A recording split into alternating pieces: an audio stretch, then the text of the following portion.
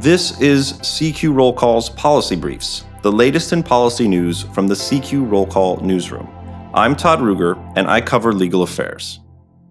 The COVID-19 pandemic made it easier for the public to listen in to the work of the nation's federal courts.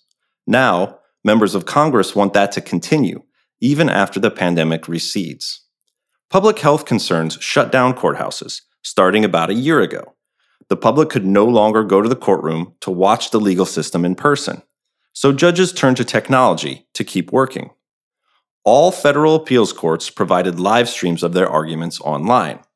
District courts provided remote audio access to some civil proceedings, and some telephone and video access to criminal proceedings.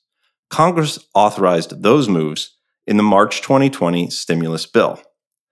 Even the famously cloistered Supreme Court couldn't avoid a step into the internet age.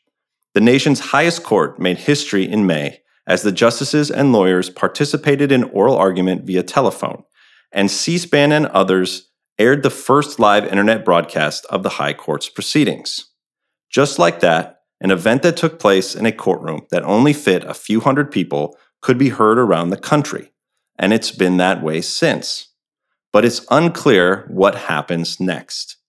Illinois Democratic Representative Mike Quigley, the chairman of the House Appropriations Subcommittee that oversees the judicial branch funding, said last month that he's concerned the courts see these measures as a temporary fix during the pandemic. He encouraged the judicial branch to explore the benefits of permanently expanding live streaming practices. He said that creating more ways for the American people to view and understand our democracy in action is critical to its success. But the courts told lawmakers that there are challenges, particularly for federal district courts that hold trials. Not all parts of the government use the same technology, there are resource constraints, and the courts need to ensure that remote access doesn't interfere with the court or undermine the integrity or fairness of the proceedings.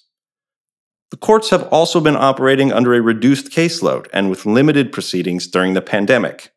Court officials expect a flood of cases once vaccination becomes widespread and society begins a return to normal. And as for the Supreme Court, the justices have a long history of ignoring congressional calls for audio live streams or even television cameras in the courtroom. The justices haven't revealed whether their experience during the pandemic has changed their mind.